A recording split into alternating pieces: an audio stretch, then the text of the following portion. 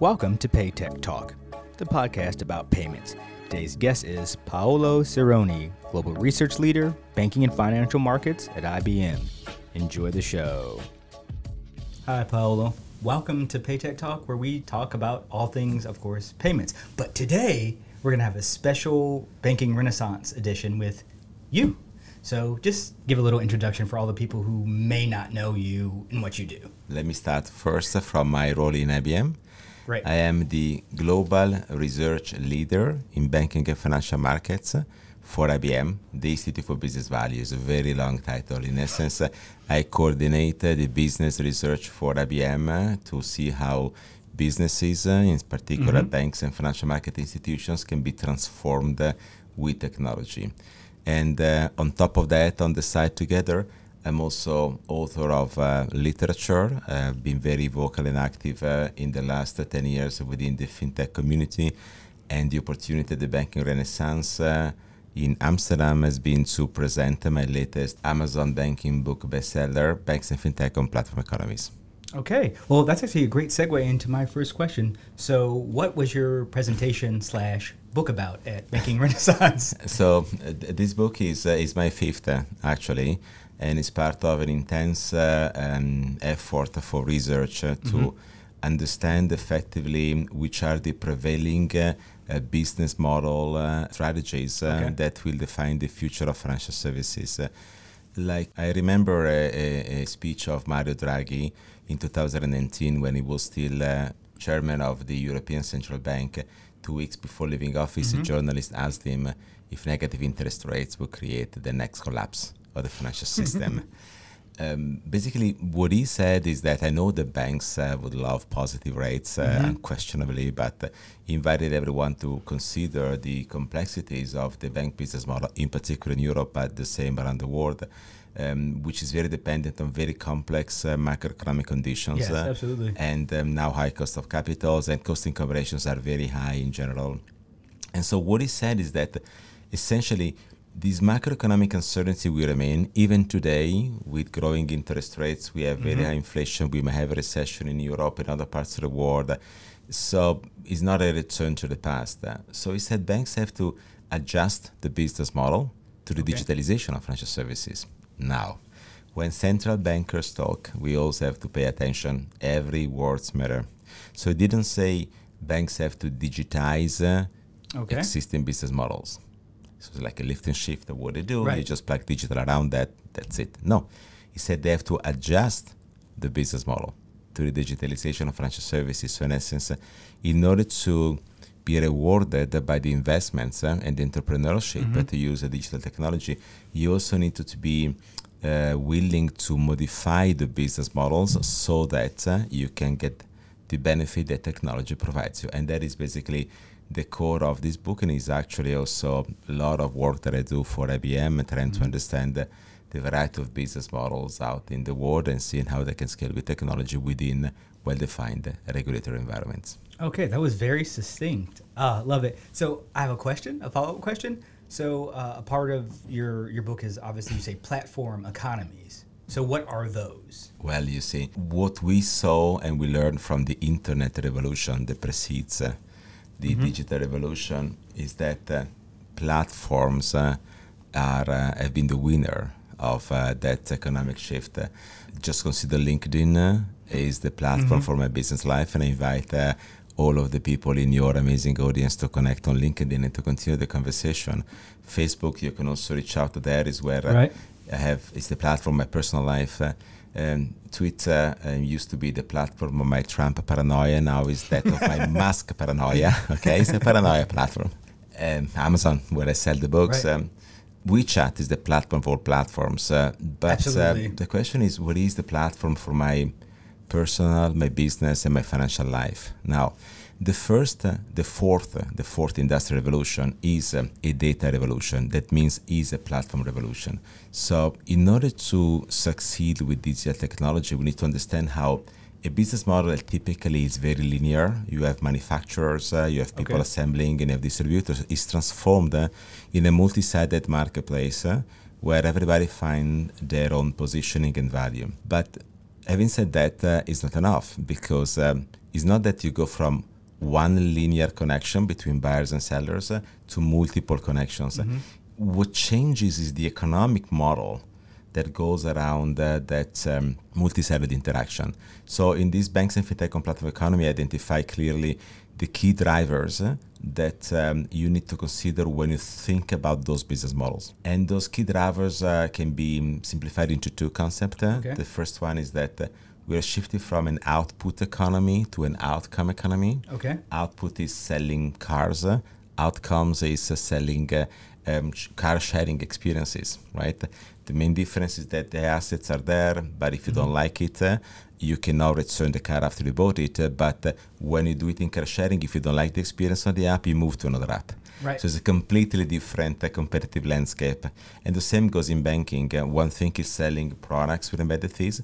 Another thing is helping clients fulfilling their personal, their business, and their financial goals. So it changes the type of the tender. And the second element that I want to mention is a misconception that many have about technology and banking that doesn't allow a lot of investments in startup, in fintech, and also in digital banking to be rewarded. Mobile technology, for those that are listening to this podcast, I'm holding my phone, my iPhone. Mobile technology is the technology of the demand. Yes. It means you typically don't go on Amazon to see what happens. You may want to buy Gucci bag or one of my books. But most of the revenues that matter in financial services are instead generated in an offer-driven business. So people are not typically willing or capable to self-direct themselves, so they need to enter into a conversation. So now, how do you put an offer-driven industry onto demand-driven technology is the key question that many new banks did not basically ask themselves, and therefore they got trapped in between. You can build a marketplace that distributes products and hope that clients will just come in and self-direct themselves. So all of this is the clear content of this latest work that explains how the platforms that are typically born outside of financial services can also be brought into the financial services by understanding how financial services need to review these concepts so that you see which are the actions that they need to take with business transformation and technology innovation. Okay, I see. So I find this this outcome-driven economy very kind of clever and interesting. So if I have what you said just right, so an outcome-driven economy is based on, of course, this feeling and the experience that's kind of given through technology or a technological experience. So you're putting the experience first and then the sort of the thing second. Well, you see, it's how you perceive or identify value that changes, and therefore how you're willing to pay for value. Now, as we always talk about experience, and I would rather talk about engagement, that to me goes even beyond the experience, because the experience can be a momentum, the engagement needs to be long-lasting. So that becomes essential because you're losing those stickiness points in the relationship with the client that allows you, if you like, not to be that great, but to be always in front of the client. So when the client has the capability to move around, you really need to excel in terms of engaging the clients, and you need to continuously engage the clients because there will be a variety of competitors out there that want to grab the client attention. Clearly, outside financial services is a different domain. Some of these platforms bring it to the extreme when you think of social media, for the good or for the bad. Financial services operate in a different form, but again, principles matter. So if you don't go back and study and get the principles right, we can build good foundations of our digital transformation journeys. And I'm trying to make an effort here to redefine with clarity those principles so that the foundations are made right. So what would be those basic principles for, if you were talking to a banker, how would you begin this discussion? Well, it is about, in essence, the definition of value. That means understanding how clients effectively consume financial services. And I'm not sure we've been telling each other the truth around or what really is the origin of the banking revenues. But not doing so does not allow us to understand why and how some fintech experiences that could grow faster than others. Some are unicorns and others cannot make it happen. I'll give it to you with this example. It is all about the asymmetry of information. That means the complexity of people to understand the value of financial intermediation. That defines the fact that they are more demand-driven in the consumption model, or they need to get into a relationship which has a harder time to be fully replaced with the technology, so that becomes a more intense and complex usage of technology. If you look at a big bank, they might have 4 business pillars to simplify a bit: payment, credit, investing, and insurance. Now, I mentioned them in order of complexity or intensity of the asymmetry of information. Payment is fairly symmetrical. That means you get the value, you put the phone on a reader, you buy the Gucci bag, you're happy. Now, there may be cases where even payments are a bit opaque in the way you pay, like maybe 80 basis points or more on Stripe. I would expect to be less. But the convenience for you, that can be either the price or the mechanics to do that, is what matters. So there's no surprise that payments are the first to become unicorns in fintech, so the pay tech, because they could scale up with volume. Now, even building volumes might not be enough, because in some jurisdictions the margins are very low, so you don't need enough. A volume is not enough. Hyper volume is not enough. You need to have uber volume, right? So we know that commoditizes very fast. That's a different story. But still, you see, it is easier to digitize payments and to attract a large amount of users to consume that mechanics. That does not mean that it is easy to monetize sufficiently for the cost of attracting a large user base. This is a different story, but still, people understand the value, they on board. Credit is next. It's a bit more complicated because sometimes you have to think about you want to buy a house, how many children do we want to have, 3, 4, 5, 6, so you have to figure out if the budget is enough. But typically, when you get a loan, you are buying something, so it's okay. Now, I make an example and invite everyone in the audience to pay attention, because it's good for their wealth. If they all go to my webpage, thepsironi.com, and click on the first image, I will give each and every one in the audience 1,000 euros, 0 interest rates, 0 commissions. They can give back the money to me whenever they want. I'm sure everybody is browsing my webpage now. The problem is that you as well will do that. And as we chatted before, I know that your credit rating is not that great. So then I got to her. So I say, so now, that is the reason why some of the neobank and the fintech thought of using credit to grow fast by providing unsecured loans. And then they got trapped into a problem, which is the credit risk. Credit risk needs to be priced through the cycle. So no surprise that without an alternative to generate value out of the first engagement model, even Marcus of Goldman Sachs has to be put inside wealth management, because basically they might expect that through a recessionary cycle, the credit losses will be too high and they want the analysts to focus on that. So into wealth management, I open and close the bracket. We should discuss why it should be into wealth management anyway in the future, but that will be maybe for another podcast. So then you see, payment is still fairly demand-driven, but poses a lot of issues in terms of the sanity of the business model. But then we go to investing. Investing is like, again, I'm inviting the audience to go to my website, thepsironi.com. And if you look at the second image there, you click on it, and you will give me 1,000 of your euros, which I will invest into a model portfolio made of 50% European stocks, 20% tech stocks from the US, and 30% stocks from China, but not the Chinese firms in Guangdong, because they pollute in ESG, you know that. Very good. So I'm sure you're receiving a lot of messages on your Slack channel and WhatsApp. Is it true that Paolo was a quantitative risk manager in his previous life?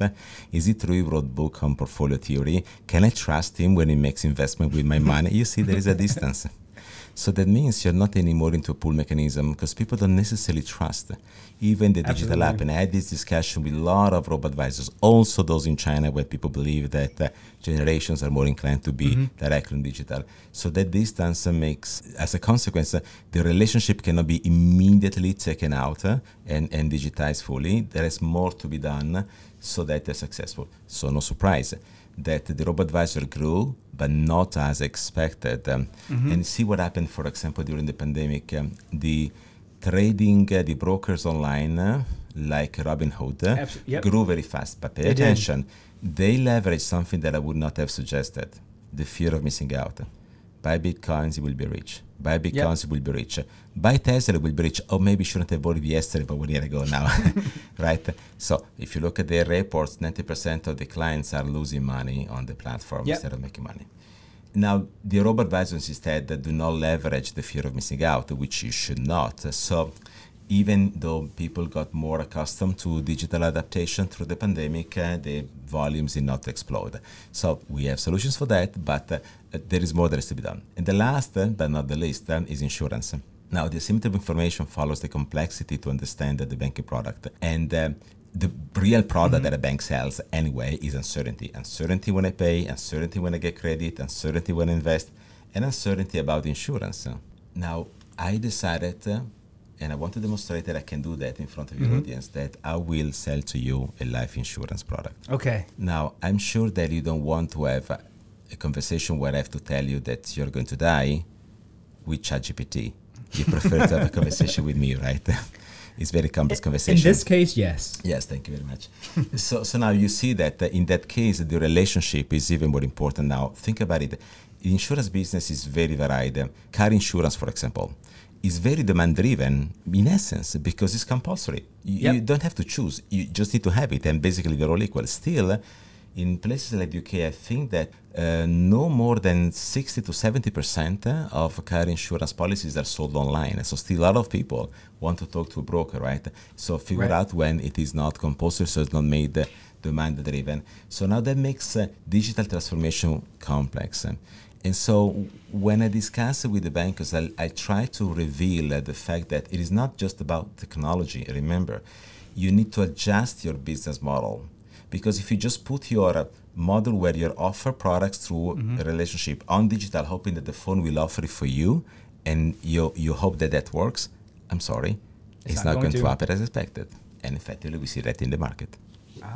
Okay. No, thanks for that very good explanation. So I have a question, because when you're talking about the investing pillar, you're like there's a gap between obviously the institution and the client, right? How can that be brought together?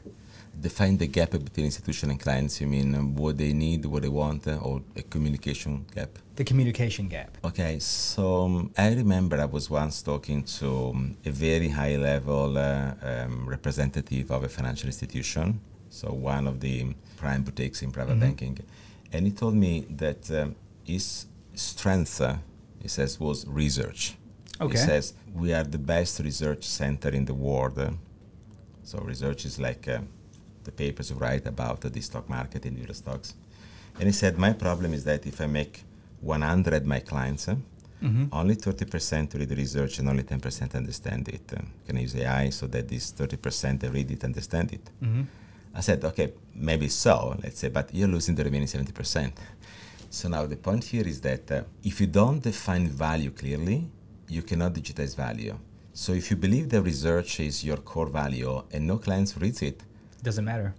Maybe that's not the real value, right? So what we tell each other needs to be substantiated. So there may be other reasons why clients pretend that their research was what they looked for, but they had other advantages in banking with institutions in particular jurisdictions. But that is the first element. So the distance between banks and clients is that their definition and perception of value is not necessarily aligned, but still that's the way we do banking, and somehow it works, right? Now, redefining what that value is, which is in the relationship, allows us to focus on what it matters to transform with technology. For example, to identify exactly how to plug in artificial intelligence in order to generate more value. Otherwise, you might apply the techniques where it's not appropriate, and it's not about technology if it doesn't work. It's because the assumptions that you made about the value that you are about to create are somehow faulted. So this is where things like cognitive banking or contextual banking come in? To sort of you get insights from this data so you can actually provide the right service or product? Also, but it's like it's a bit more nuanced than that. Okay. So let me say, the reason I also spend time in researching and writing books is because the transformation of financial services today is really substantial. or it has to be substantial to make it happen. It's like you want to produce electricity not anymore with a carbon plant, but with a nuclear plant. You have a different theory in physics Yes. to be applied. You don't want to use the older theory, right? For the nuclear plant, it would be very dangerous. So the same is with banking. So what I'm trying is to redefine the theoretical foundations in positive so that they can become business models. Now, the reason is more nuanced. I can explain, as you mentioned, the using data for client centricity with a personal example, if you allow me to do so, which involves Jeff Bezos as well. And I know you're smiling, and we need to be very careful here because one of the mistakes that many make is that they see the experiences in e-commerce and they think they can transpose them in banking one-to-one. You should not. There are cases and examples that I can provide, that are appropriate, and this is one of those.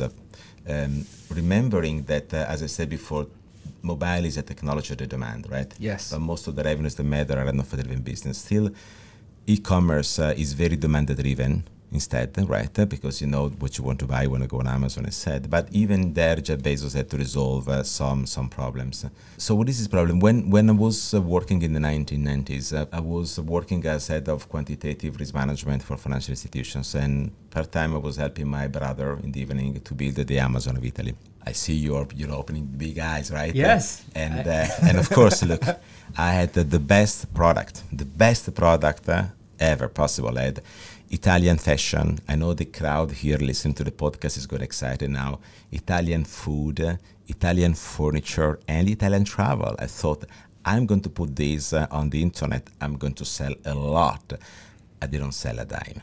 Okay, nothing. You never heard about it. Okay, I declared failure. So I definitely made a mistake. But you had the right idea, though. Well, it was a good idea. I guess thousands of other people had the same idea, and thousands of other people, failed at the same time.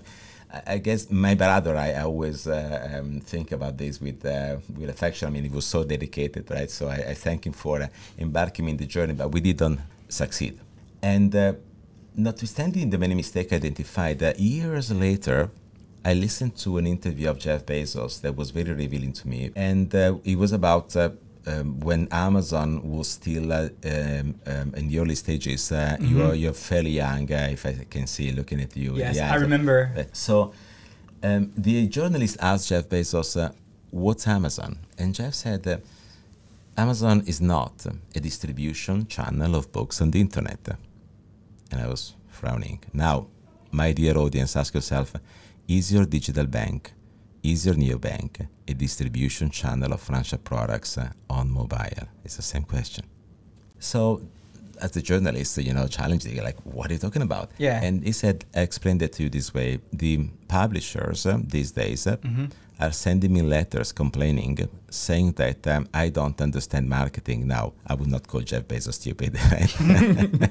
So, and the reason is because he said that I allow the users to publish positive and negative reviews about the books. And they say only publish the positive reviews so we can sell more.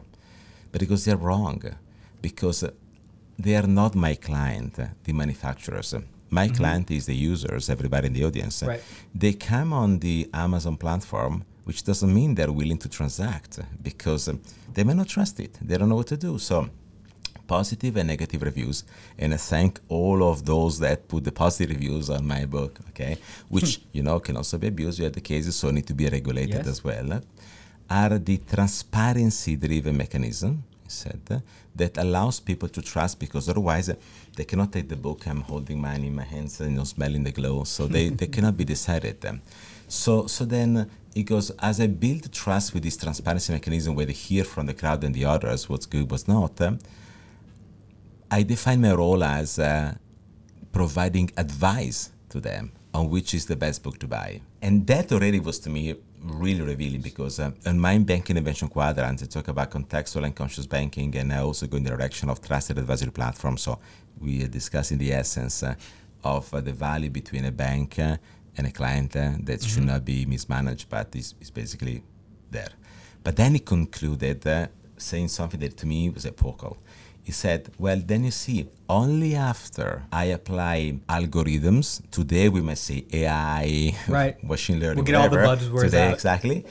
in order to engage the client further and move the client around. So then in essence, my dear fintech entrepreneurs and bankers listening to this podcast, this is the story. Your next venture or your digital bank cannot be conceived as a distribution channel of financial products on the internet.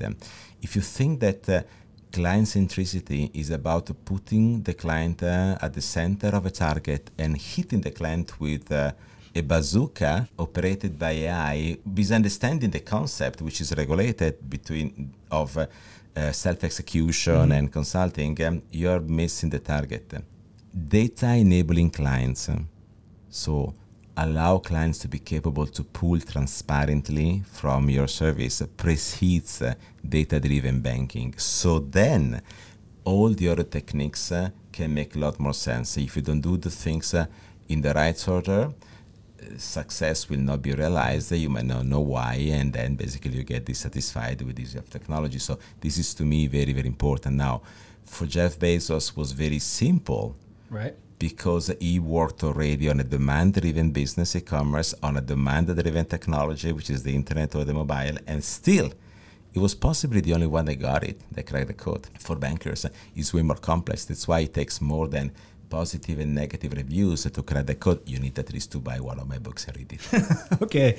That's a great note to end on. So, Paolo, thank you for coming by Paytech Talk, and I hope to continue this offline. Thank you. Bye. You've just been listening to Paytech Talk, the podcast about payments. Today's guest was Paolo Sironi, Global Research Leader, Banking and Financial Markets at IBM. Paytech Talk is brought to you by Cognitio Media Amsterdam. Thanks for listening.